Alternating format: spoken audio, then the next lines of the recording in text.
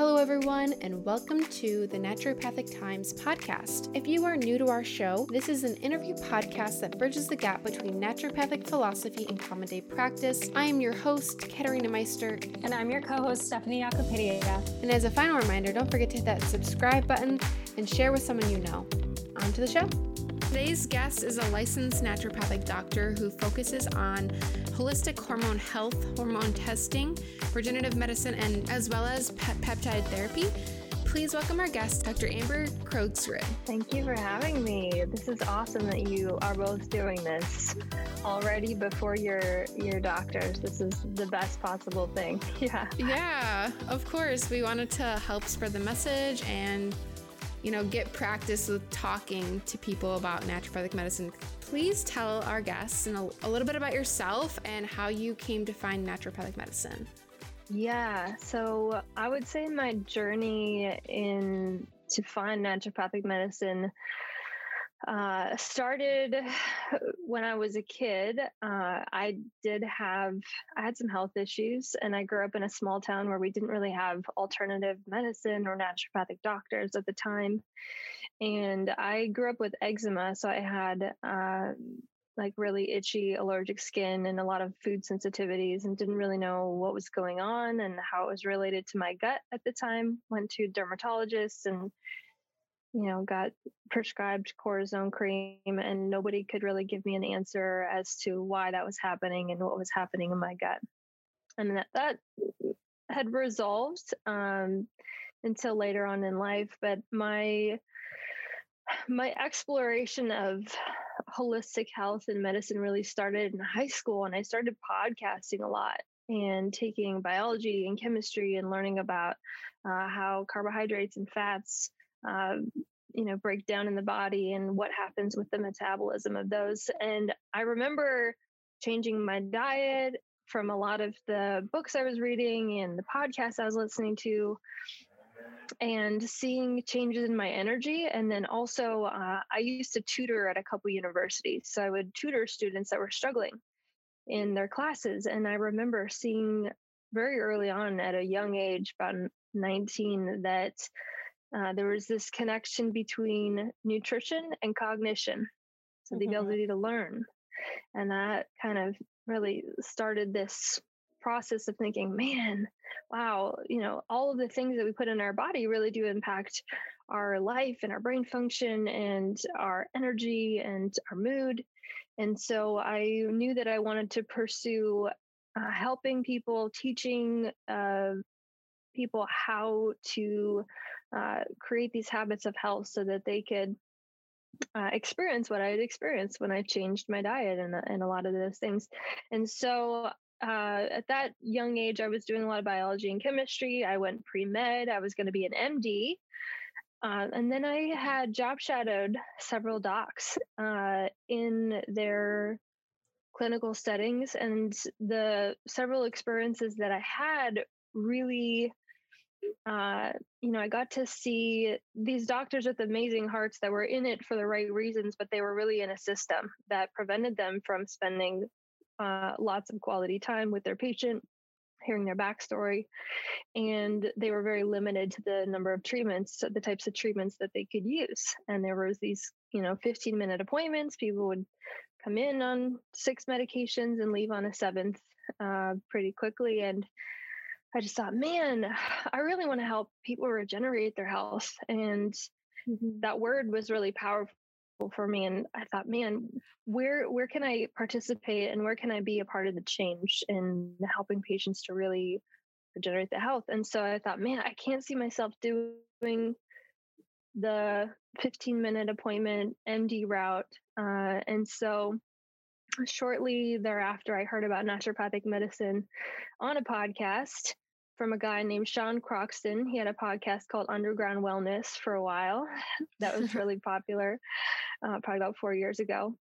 And he lives in San Diego, and he just raved about naturopathic medicine and how, these doctors spend quality time with their patients, getting to know their health concerns. They look for the root cause. They really address nutrition and botanical medicine. And if you're passionate about all of these things, that this would be an amazing career opportunity. And so, yeah, I applied to the school. I was almost done with my pre-med requisites, and I got accepted into the program in Seattle for naturopathic medicine, and then finished my schooling in San Diego. Had a great experience, phenomenal education, definitely challenging, but I am so grateful that I took a route now. I love what I do. I feel so rewarded, and I know that you know, I truly do get to help patients regenerate their health. Yeah, we know that you do a lot with like digging deeper as far as like hormone testing, and we're curious, what that kind of looks like. And like, is it just the female population that you work with most now, or is it like both genders, or how does that look like for your practice now? So I would say I do work with both men and women, but the work that I do with women is more specific to hormone testing. And that would involve, usually I run a Dutch test. We could talk about what that is and how that's different. But hormone testing, we'll look at thyroid, we'll look at gut health, so we can run a stool panel and really assess all of those different aspects of the body, systems of the body, because they all really impact each other. We know that digestion really impacts our ability to get rid of estrogen and metabolize that, get that out of the body. So assessing liver function is really important when we're talking about hormones. And so I work with a lot of women specifically on hormones. The peptide therapy that I offer in my practice, I do see about 50-50 men and women. There are quite a few men that reach out about that therapy option as well. But the hormone testing is mostly women. So with the Dutch test and testing hormones, when in your personal patient population, when do you decide to order this Dutch test? Yeah. So anytime there are some hormone related symptoms, oftentimes in women who are perimenopausal or about to go through menopause, we will order that to get to find out where they're at. Is their body still producing those hormones, and where are they at in the process? We can also run that test if a woman is getting off of birth control. So she's transitioning off of an oral birth control pill or a Mirena or any other sort of birth control. It can be a really helpful gauge just to see where she's at. If she's having a lot of severe PMS, migraines, cramping, severe periods, heavy bleeding, any sort of hormone related symptoms is a good indicator to look at what's happening on that Dutch test. And the one thing I love about the Dutch test that it tells us that a blood test just simply cannot is about liver detox of estrogen. Mm-hmm. That's so important to know, especially for a woman who's 50 or 60 and her risk of especially 40 and 50 age women are predisposed to some of these estrogen related cancers. And so we can see not only if they have high estrogen, but is their body detoxing that estrogen well. So it's really preventative and helps us look at risk factors for the development of some of those cancers. Mm-hmm. Yeah. So for the detox part of it, why can't we see that in a blood test? And then how are we seeing that in the urine test? Yeah, good question. So a blood test typically will run fairly basic markers, and it's we get one reading of it. So we'll look at LH and FSH, and those are the signals from the brain to the sex organs to produce those hormones. And with the Dutch test, we look at metabolites. So we not only look at testosterone, but we look at the breakdown products. We look at progesterone, but we look at the breakdown products. And then we look at estrogen, and we can see all the different types of estrogen. So a regular blood test will usually just tell you estradiol, E2, which is the main estrogen that's working in women who are still menstruating. And the Dutch test will tell you E1, E2, E3. E1 often found in women who are postmenopausal, E3 higher in women who are pregnant. E2, of course, is the main player doing all the work for most young women. So And then we can see all the breakdown products of that, what's happening in the liver to detox that. We can look at methylation, which plays a huge role in women with chronic depression. We can see if their liver is detoxing well on that, what we call a methylation pathway. And that, really, we can get into genetics when we start talking methylation. But essentially, if a woman has a lifelong anxiety or depression, we can find a lot of solutions to what might help her on that Dutch test. And you just simply don't find that on a blood test. Yeah, it's really interesting. And you can also, so the Dutch test, it's several samples a urine throughout the day, correct? So you're seeing the whole day's worth of hormones. Yeah, it's a really robust test for the price point because we also get cortisol levels. And we get that 4-point cortisol test. So we could do that via saliva. You can do that via urine. And we get all the metabolites. But the cortisol is really, really valuable for women to know those levels because it tells us what her circadian rhythm is. Mm-hmm. It tells us potentially why she might not be sleeping or when she's experiencing a lot of stress. We know that constant cortisol release can really cause other issues in the body over time when it's chronically produced.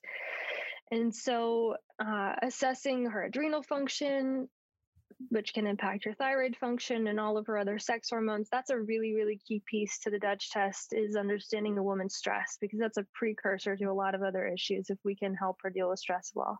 Mm-hmm. Yes, stress throws everything off. I actually just got a Dutch test done for myself, and it told me so much about my health. And I was really impressed by it, actually, because it really hits everything. It does. Yeah.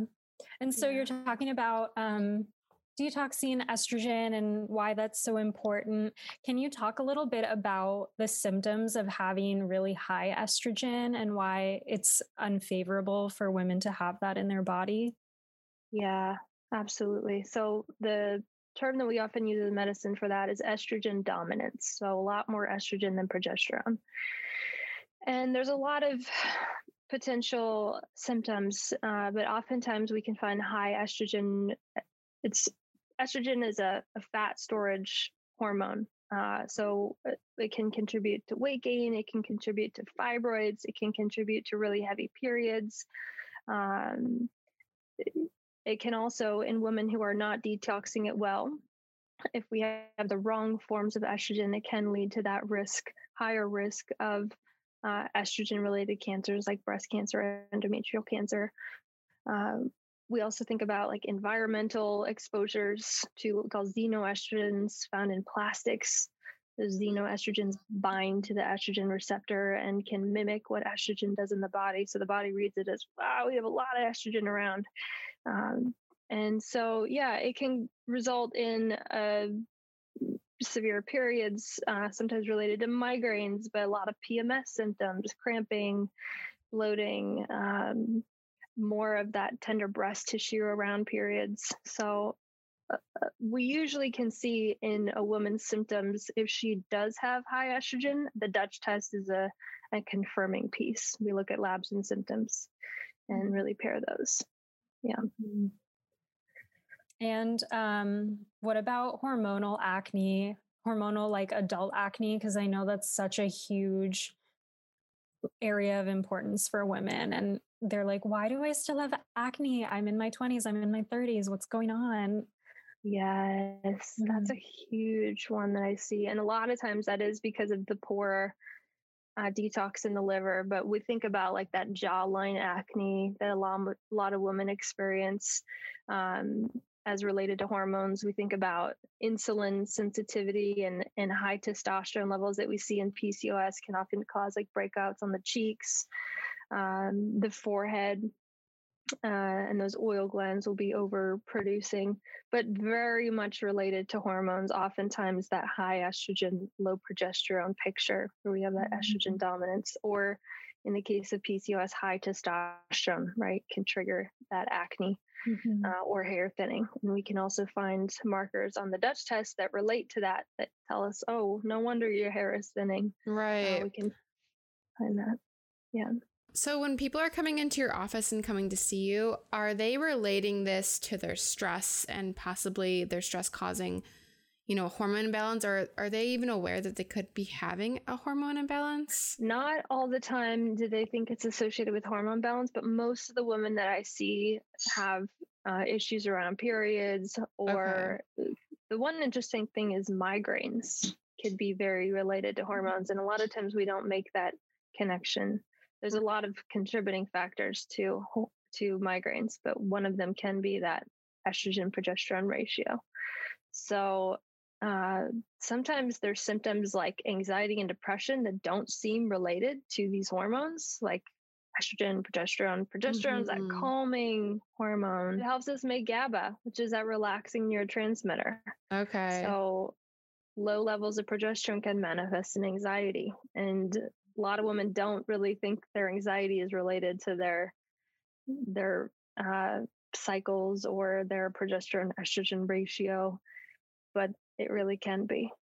Wow. So that kind of leads into what we want to talk to you next, is like birth control and how that impacts a woman's health going on it and after it. Yeah. And I do run a lot of testing post birth control or talk about other options. It's very individualized for the woman what she wants to use for birth control. And so we do run through the options. In my experience, most women on the oral birth control pill end up experiencing more symptoms once they get off it, and oftentimes while they're on it, because of the fact that it depletes so many of these essential nutrients in the body. A lot of our B vitamins, like B2, riboflavin, B6, B12, we need all of those B vitamins in order to make neurotransmitters and in order to help our adrenal function. So if the birth control is stealing those, you can see how fatigue could be a thing. Our adrenals are functioning less effectively. We're not making potentially as many of those neurotransmitters. We find a lot of times depression linked to the pill, mood changes. That's why folic acid, B9, which is really important for women as they want to conceive. Oftentimes we'll add in folate, methylfolate, the active form of folate. And you want to work with your doctor to find all of the active forms of those methylated forms we give. Vitamin C, magnesium, those are other ones that are really depleted by the pill, right? Vitamin C, we need to make healthy skin and collagen. So if anything, as women, we don't want to deplete our vitamin C. For immune function, we need vitamin C. Magnesium helps the liver to detox. So the birth control not only can add in more of a load to detox in the liver, but it can rob the magnesium that we need in the liver to detox. So that's a double trouble. And a lot of the nutrient depletions will show up in symptoms for women. Zinc depletes zinc, and that's a huge one we know right now with viral infections and preventing viral infections. So, taking a woman off of the pill, we can find other alternatives to something like oral birth control. But often we'll test and find out where she is after she gets off of the pill, and then add in a lot of those nutrients that have been depleted as well. While women are on the pill, do you also test to see for what she's currently depleted in? And then how do you support the body when she's currently on birth control? Yeah. So Vibrant America has this awesome micronutrient panel that can give you all of the intracellular, so inside the cell, and extracellular, outside the cell, values for some of these nutrients. And so you can get a really good gauge on, is she depleted? Especially those B vitamins are so critical. Women, oh my gosh, sometimes we just add in something like B vitamins and electrolytes in the morning, electrolytes for the adrenals, and that's just a game changer for a lot of women for energy. So we'll often run a micronutrient panel. We can see it on there. You can also run, and I do this for a lot of women, is we'll run a Dutch test and we'll run a stool panel. And the stool panel can really tell us, is there some intestinal permeability happening? And if that is the case, then often there's some compromised nutrient absorption that's happening there too. And so we're looking at how can we not only heal that gut lining, but how can we add in those nutrients in a way that she's going to absorb them effectively. Yeah, we've been learning a lot in school about, birth control options and how we can best support a woman on birth control. And just like you have already mentioned, is there some birth control options that you might say is like your preference for like women to be on, or like where's your stance on that as far as like alternative options for birth control? Yeah, so there's definitely more options than there used to be. There's something called there's an app. It's called Natural Cycles, where a woman can track her menstrual cycle. And there's another tool that you can use. It's called Daysy, Daysy, for any woman who wants to go look that up. But it's essentially a little device, and it'll tell you, you can check like your basal body temperature, and it'll give you a red light, a green light, or an orange light based on where you are in your cycle and whether you are fertile or not. And so instead of medicating a woman with birth control 30 days a month when she's only really fertile for less than 5 or 7 of them, we can really just know when that window is and use protection or use other methods to prevent pregnancy if she does want to have sex during that period. So there's lots of other options than being on the pill that you can use to track your cycle. And really, for women, this becomes about being aware of your cycle again, because now you know when you're fertile, and you're looking for those signs that you're fertile, and you're tracking it oftentimes on an app. So a lot of times with women, if they aren't tracking their cycles, we make that a regular practice for them. Mm-hmm. Yeah. It's so interesting to me that there isn't more of a conversation around like what birth control does to your body. I feel like it's given out like candy sometimes, and it's just like, this prevents pregnancy, or this is going to help with your acne or whatever. And there's really no discussion on the physiology. Like, girls should be more educated on it. There should be more of a conversation about it. Absolutely. Yeah. And I think that's really the gift that we get to provide to the world, because as DoCERA, doctor's teacher, a lot of women just don't know what they are doing to their body when they're taking it. And so, Dr. Brighton has done a phenomenal job at putting information out there in the world. And I also feel like, one person is enough to inform everybody. So I feel like that's a part of my work in the world too, is to have these conversations one-on-one and, get the word out, explaining there are other ways than being on the pill. And we don't have to medicate women to prevent them from having a baby. And we really are concerned about her overall health, hormone health. And not just, putting a Band-Aid over the acne or trying to get rid of certain symptoms. So the other piece I will say about birth control that I often see is if a woman is on other medications like anti-anxiety medications, antidepressant medications, she's consuming alcohol, and she's on birth control, those are all, or even antihistamine medication, those are all taxes on the liver.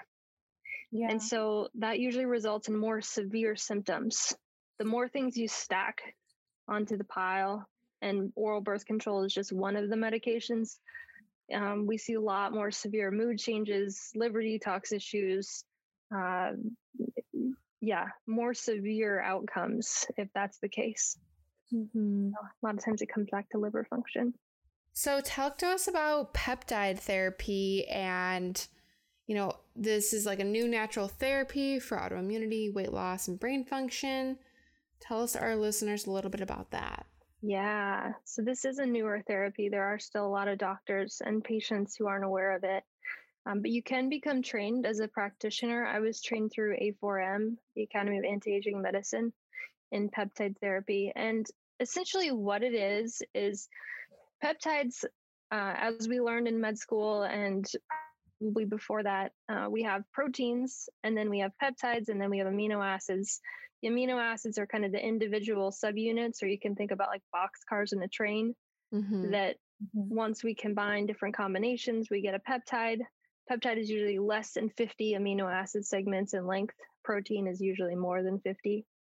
There are exceptions to that rule, but in terms of classification, but mostly less than 50 amino acid segments. And what peptides do in the body is they're similar to hormones in the sense that they signal the body to do certain, to produce certain hormones, to create certain signaling molecules. So we have, because we know what some of these pathways are, we can give somebody a therapeutic peptide that can help increase their body's production of something that it already knows how to make, but hasn't been making as effectively.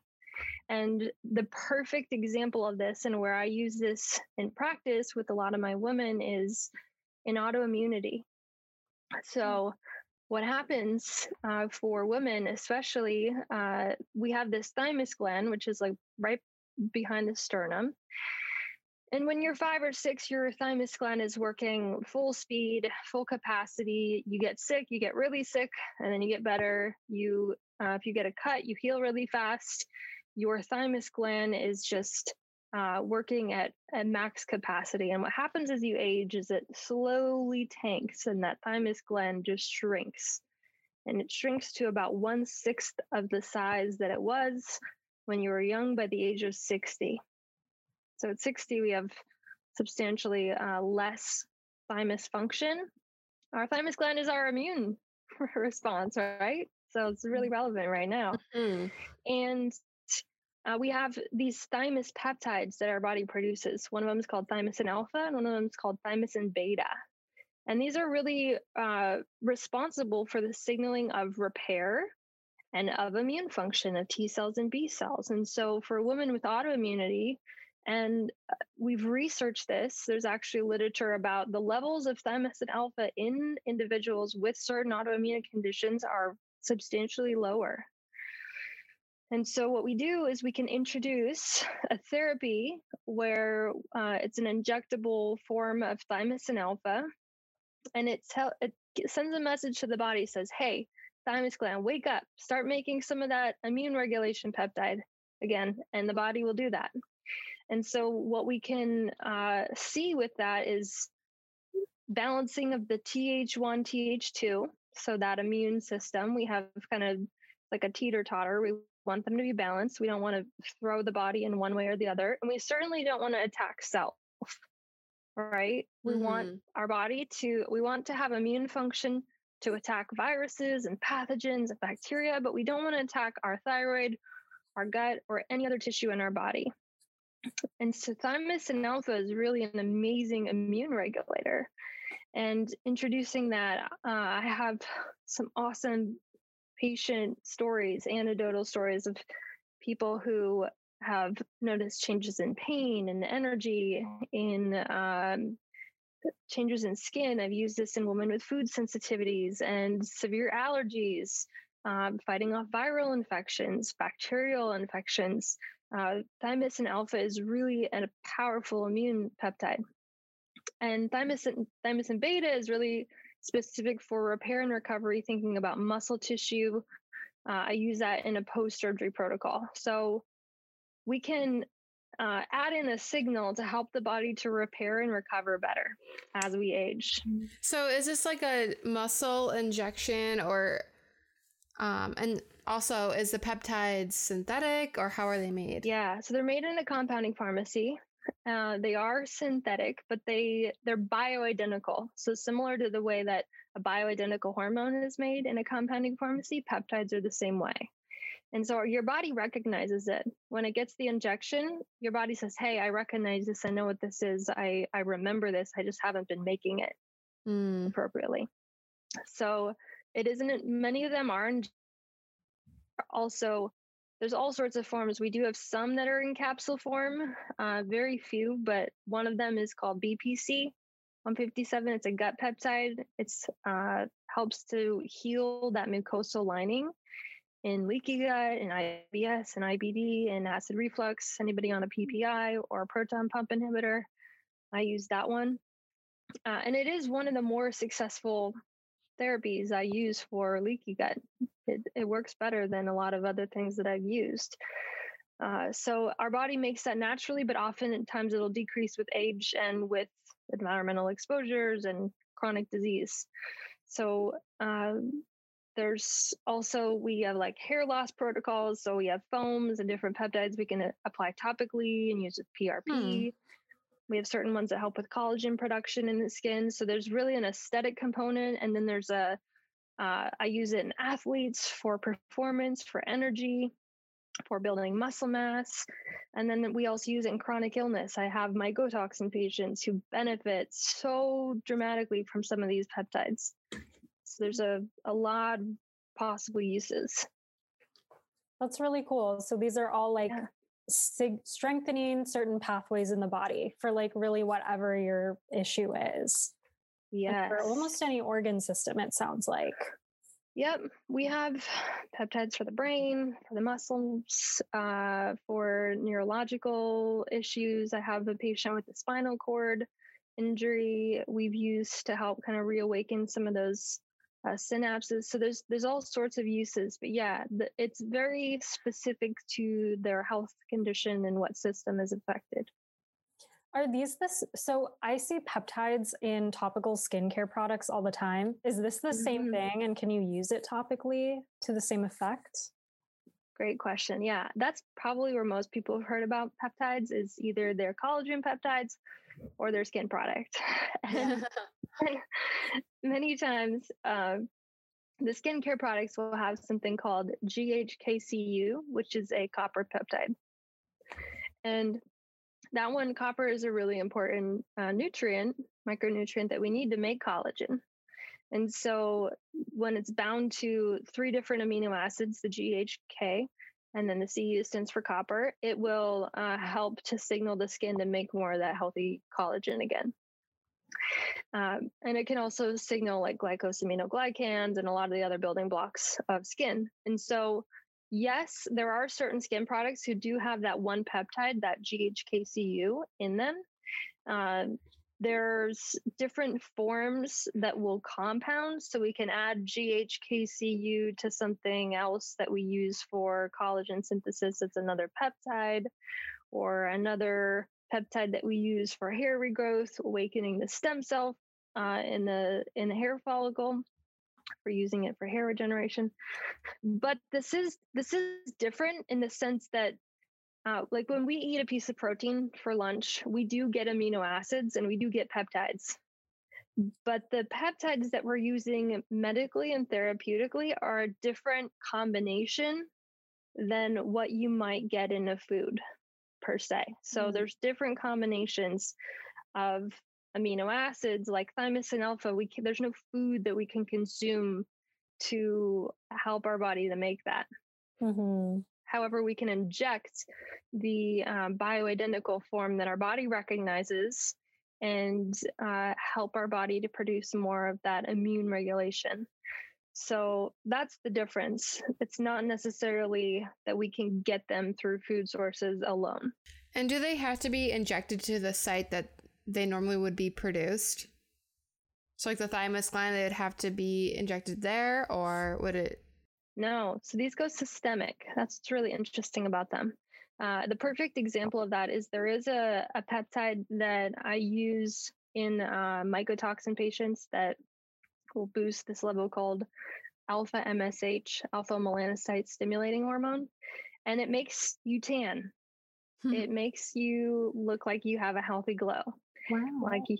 Yeah. And a lot of patients with mycotoxin exposure will have really low levels of that alpha MSH. And so that peptide will improve that and also improve energy and a lot of other, it protects the brain. It's immune modulator. It has lots of other benefits. But when you inject that specific peptide, we inject it into the abdomen, into the fat tissue. And it's not just your abdomen that gets tan. It's your whole body from head to toe. Wow. No tan lines. What? Yeah. Wow. So is this the new natural tan or? Yeah. Forgot the tanning bed. Yeah, there are no tanning beds. Yeah, and there's a fair number of my female clients, people who are competing in fitness, they're modeling, or they have to be photo shoot ready all the time. They'll use something like this peptide. And it can be dosed really, really small amounts if the goal is immune function. It just depends on what we're using it for. But it's a popular one among a lot of bodybuilders and women in fitness. Does it darken any dark spots already, though? That would be my one concern. Okay. That is one of the side effects. Yep. It's contraindicated in anybody with melanoma. It's actually been researched and shown to provide UV protection, in the sense that the more sunburns that you get, the more likely you are to get a melanoma or a skin cancer. But I've used it, and I've been in LA, and the sun is, out year round, similar with San Diego, and I can be outside for long periods of time and not burn. Wow. Because it provides that melanin in the skin that's like an internal sunscreen, essentially. So you want to work with the doctor and you want to dose it appropriately. There are certain things to be aware of, but it actually does prevent you from burning in the sun. So is this what's in those like oral sunscreens? I'm like, I don't know. You can take a fragment. So we have different like peptide segments. There's one called KPV that you can take as a capsule. And that one's phenomenal for gut health, IBD patients, Crohn's, colitis, but it doesn't have the same protective effect on the skin. That's the only one that I can think of that's related to that melanotan peptide. But it doesn't tan the skin. It just has the segment that's immunomodulating and helps to modulate the immune system. So I don't actually know. So we talk about the therapeutic order a lot on our show, and where would you see these peptide therapy and hormone testing? Where would you see that on that scale of treating someone? Yeah. So peptides generally are not a first level thing that we do. I will usually run a stool panel, run a hormone test. We balance hormones. It depends on the severity of the situation. If the person is very chronically ill and they're coming to me after they've seen a nutritionist and other doctors and they've done all these therapies, they've been on intensive medications, they've done, they're on every supplement possible that they could have tried. A lot of times we'll look at some of the peptide therapy options because those are something that often move the needle when nothing else has. And so I would say they are a higher level intervention for somebody coming to me with no experience in natural medicine. We're going to start at pillar one. Right. And we're going to run those hormones, the hormone testing. We're going to really balance what's happening there. Obviously, the peptides don't supplement for a poor diet and poor sleep. They do not replace that at all. And I have a couple of patients who will tell you that will sometimes be pushed to the edge with work, and they do not make up for poor lifestyle habits, but they are adjunctively helpful, especially for chronic illness patients. Yeah, I think that's good to bring up, just because a lot of these treatments can look very like appealing and sexy, and it really does come back down to the basics, but you are treating more severe pathology. It sounds like, or more chronic illness, so that would make sense why you would start at a higher intervention. Yeah, it really depends on. Some people have a practitioner that they've already done all of the hormone testing with, and they literally just come to see me about peptides. And they have somebody to manage everything else. That happens from time to time. There are also patients who come to see me for everything. So we'll do the gut test, we'll do the stool panel, we'll assess what are some other options in the peptide world that could help here. There are a couple peptides that are very specific for hormones, for boosting natural production of testosterone in men and helping with fertility in women. There's some awesome ones that are great for that for women with PCOS. So there are options in that world, but of course there's so many factors to consider, and usually we have a combination of multiple things. So diet, lifestyle, sleep, adrenal health, assessing their thyroid function, adding in a peptide that can help them sleep deeper, something like that really contributes to our overall goal. Right. Well, thank you so much for sharing all of that. I have learned so much, and I'm really interested to learn more about peptide therapy. That's something new that I haven't learned about yet. And we're curious to know what's coming up for you in the new year. Yes. So lots of things are happening. Actually, I just brought on a health coach to really work with me in my practice.